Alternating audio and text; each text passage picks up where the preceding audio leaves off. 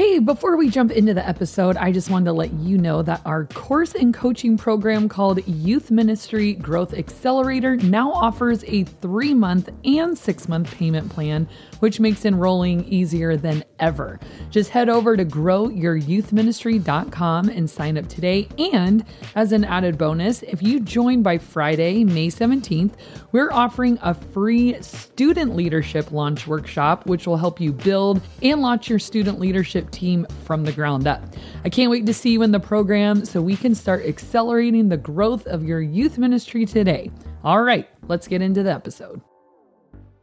As youth pastors, how can we parent in a way that makes our kids love Jesus and the church?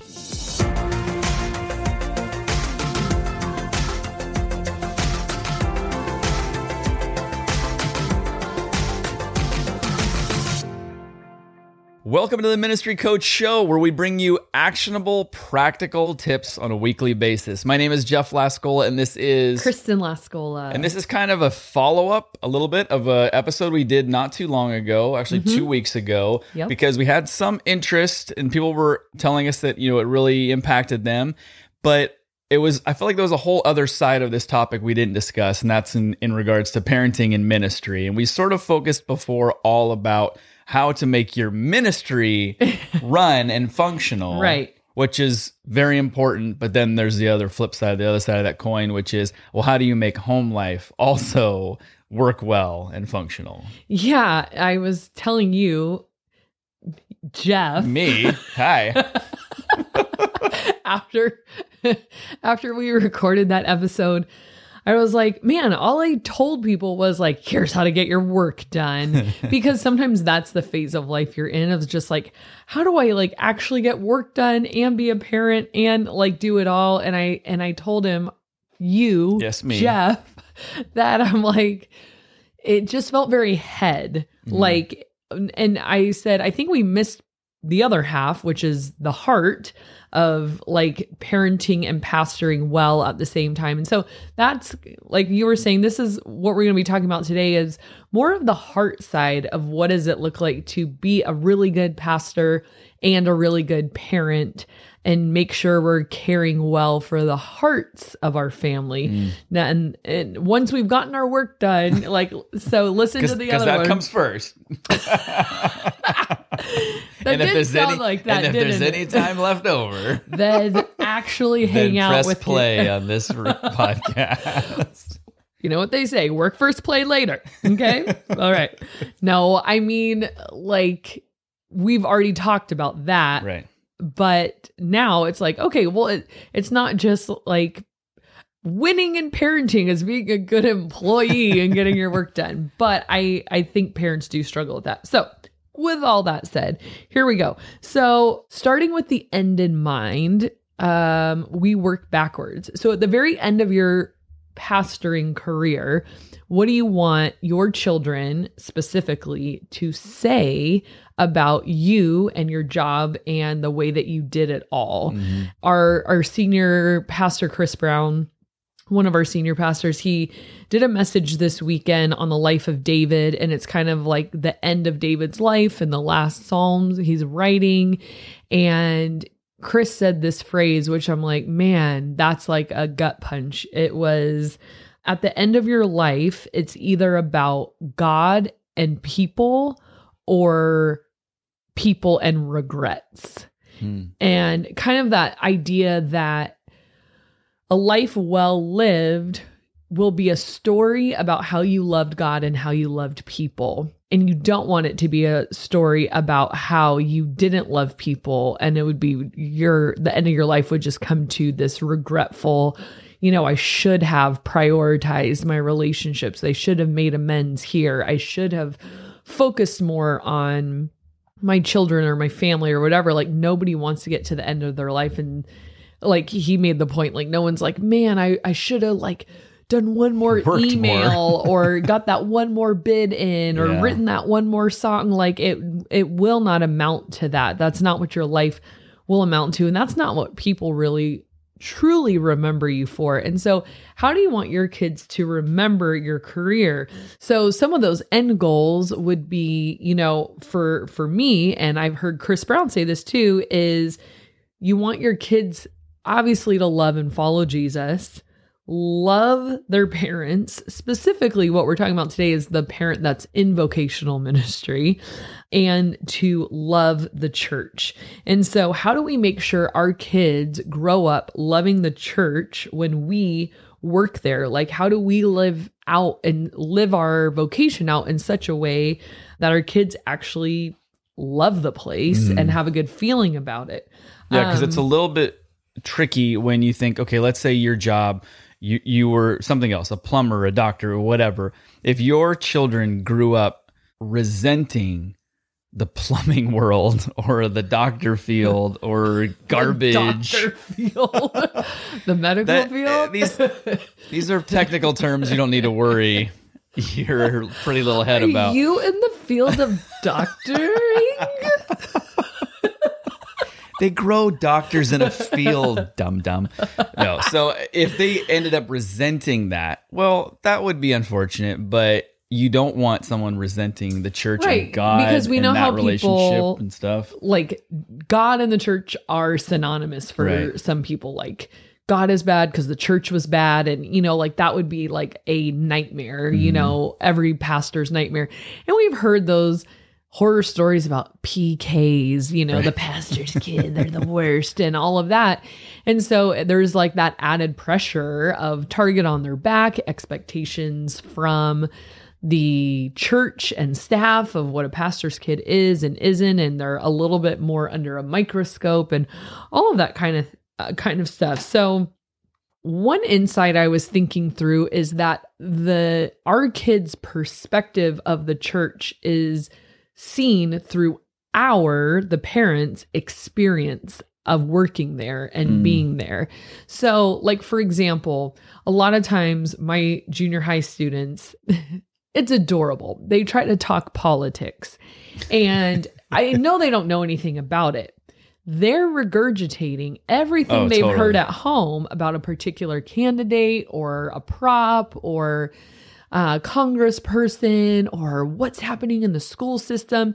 And I'm like, you guys aren't watching the news. You guys aren't researching. You're not reading articles. You're hearing adults in your house talk, and that has become your truth. And that is what you're regurgitating. And I've had students get angry, and I'm like, an 11-year-old's not angry about politics unless people in their house are angry about politics, right?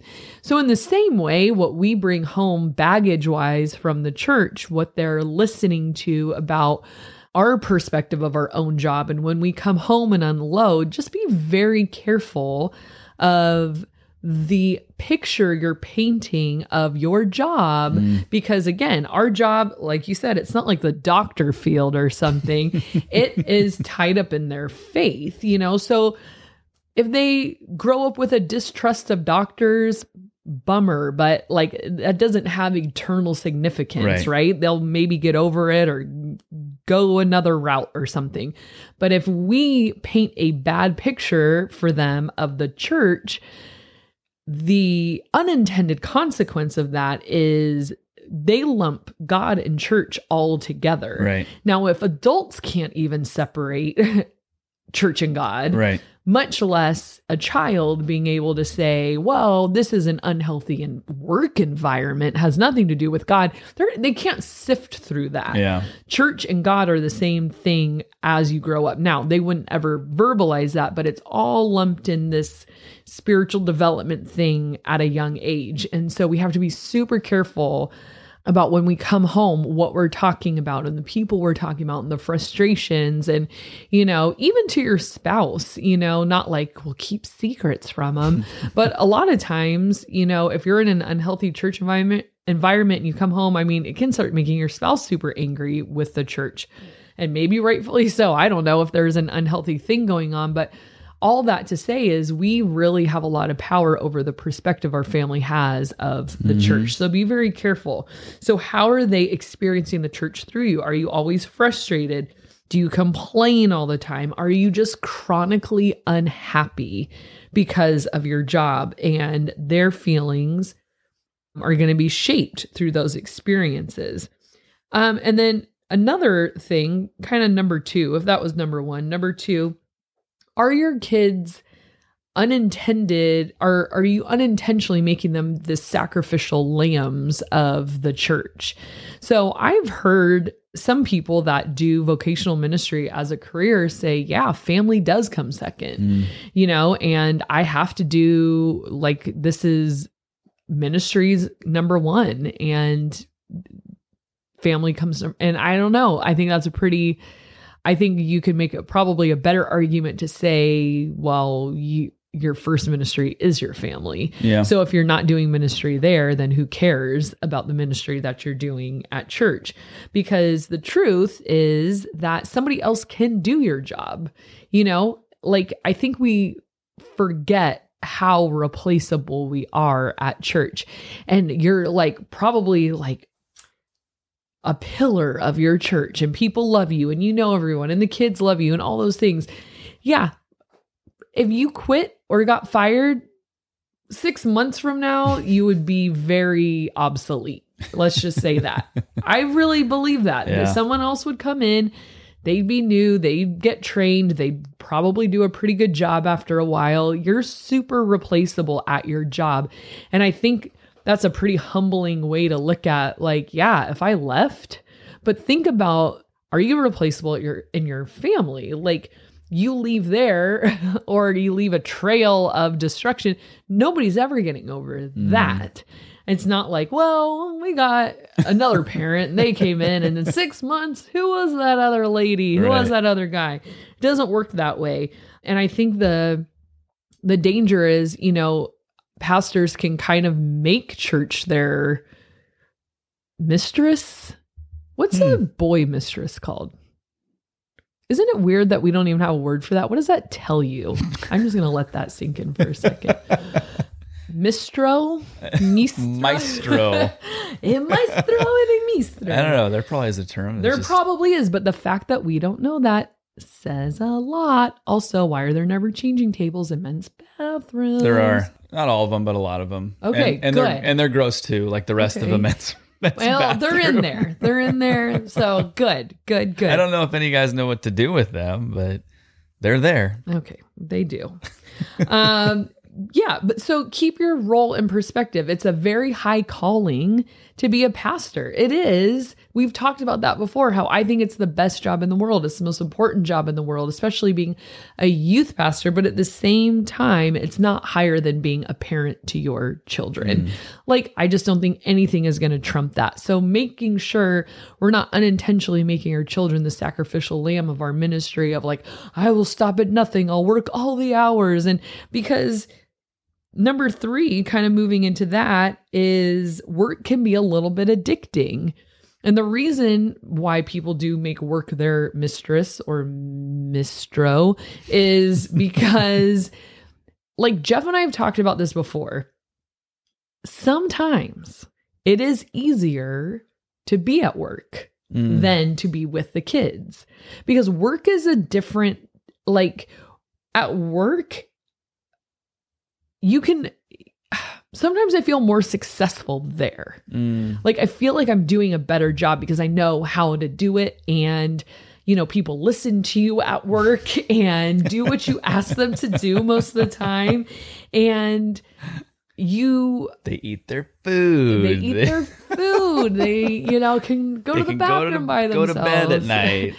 But yeah, it can be a little bit addicting because it is easier and you get accolades and you feel successful and you feel accomplished, where parenting is just such a vague measurement of, am I doing good or not? And this day was really hard and everyone was fighting and I felt like a failure.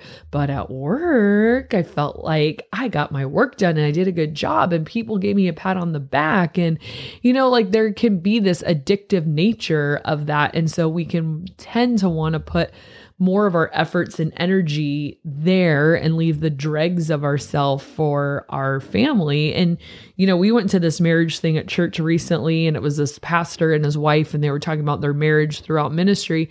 And she said, when he would get home, she was always so mad because it was like, they all got your best and we're getting your worst, and you have nothing left for us.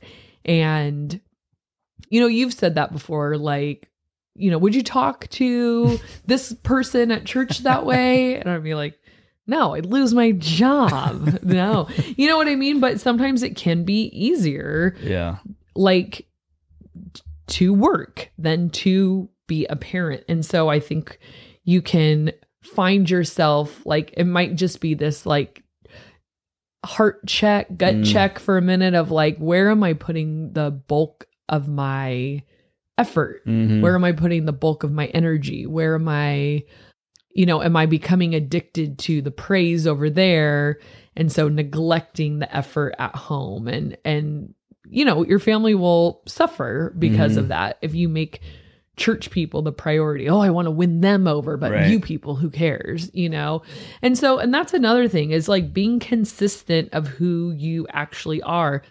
This is another one, is living out your faith for your kids to see at home. It's not like, oh, mommy or daddy is such a nice person at church and everyone loves them.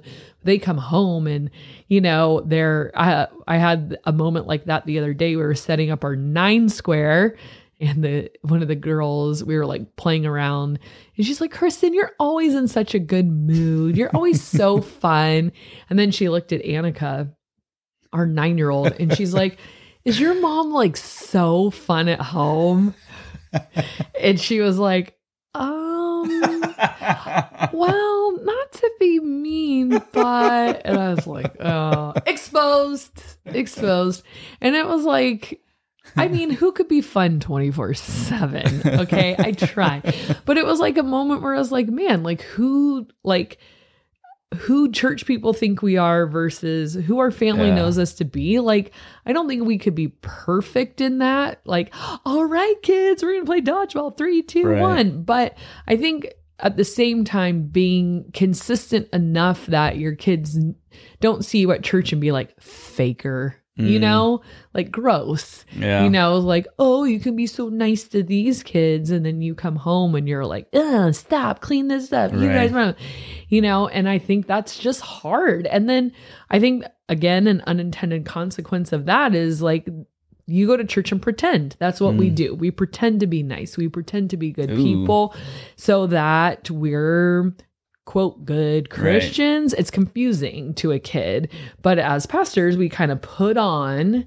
our pastor self, and we know who we're supposed to be. But is it genuine enough to where we all have a work persona for sure, and we're different. I'm not saying that, but you know what I mean, and that's challenging. Yeah, you belch a lot at home, but then again, you belch at work too. So I guess that's.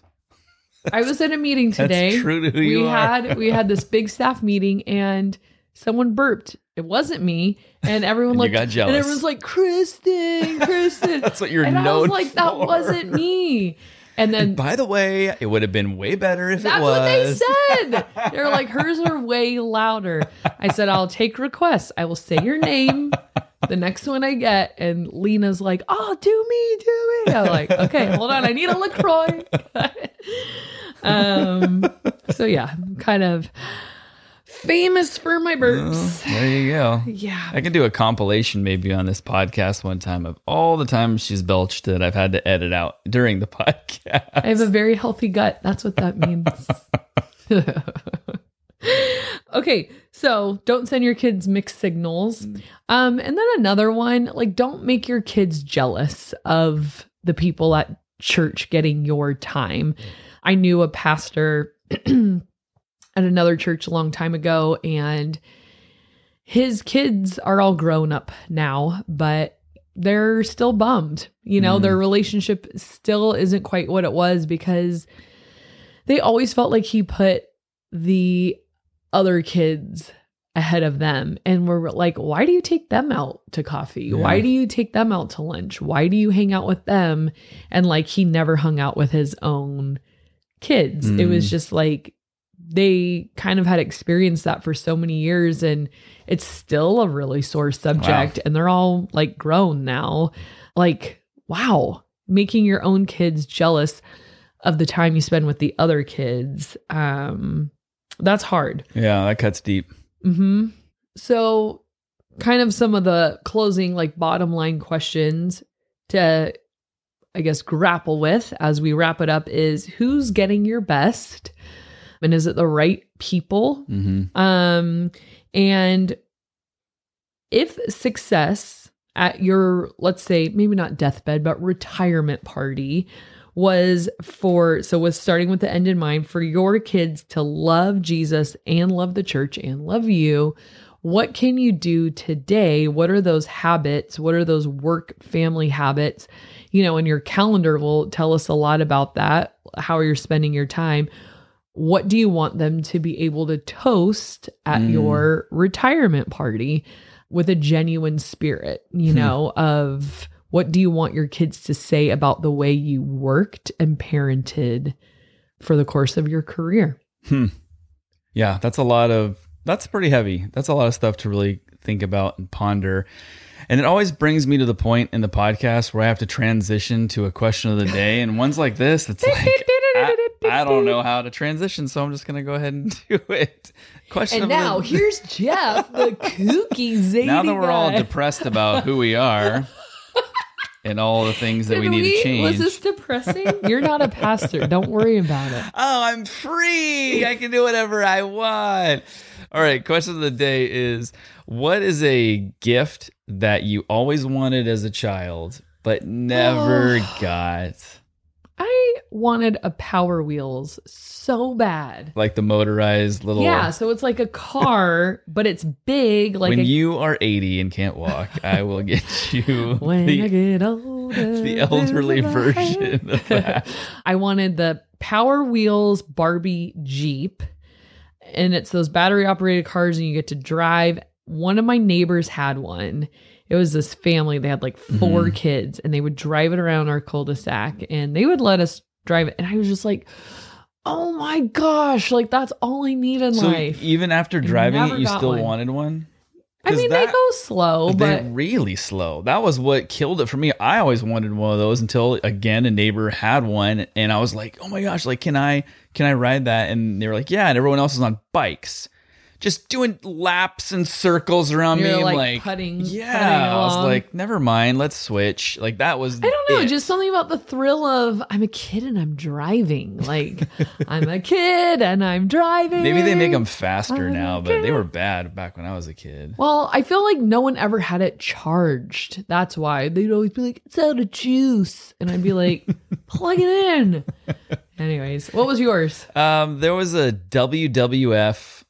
Like, this is how far back it goes. WWF, not even WWE, little wrestling ring that had like the turnbuckles and the... Like a real life size for you, or that for would be like awesome. No, just figures? like a toy, like action figures. And I just thought that was the coolest thing, and I always wanted one of those and never got it. And it's something I was thinking about it the other day, and I was like, I don't know. There's a small part of me that, even though I don't ever watch wrestling, I think I kind of want one, but I'll refrain. I'll let that be just something I don't know that the I never difference have. between a WWF and a WWE. I don't know. At some point, they changed the name. That was how far removed I was from all that. I think it's now World Wrestling Entertainment or something. There's going to probably be some youth pastors out there that are correcting the lingo, and go for it. Put it down in the comment section below. Kirk Jones, I'm talking to you. Just kidding.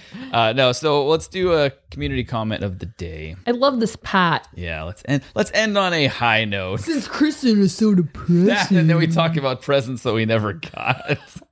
This is a high I'm note. Wearing black today. Here we go. This is from It's raining outside. This is from Micah Miller, and she says, I love this podcast. Thanks for always giving tips that can be put to use immediately and start seeing more fruit from my efforts. And that is the goal. Woo! Thanks, Micah. I really appreciate you, that. Micah. Love her. Every week we try and come with something that once you listen to it, you can take away and implement into your ministry, because there's a time and there's a place for the theoretical, how can I change my mindset and this and that. And that's all good, but that's not usually what we do here. Yeah. And that's intentional. Like we want it to be something you walk away with. What did I want when I first started? Tell me what to do. Right. Someone. Don't just I wasn't at the point where I could take theory and turn it into practice. Yeah. Yet here's this idea. Figure out what that means for you. Like I don't know. I just got here. Give me a checklist. I have no help. Give me a PDF of game instructions. Well, thank you guys so much for watching and listening, and we will see you next time.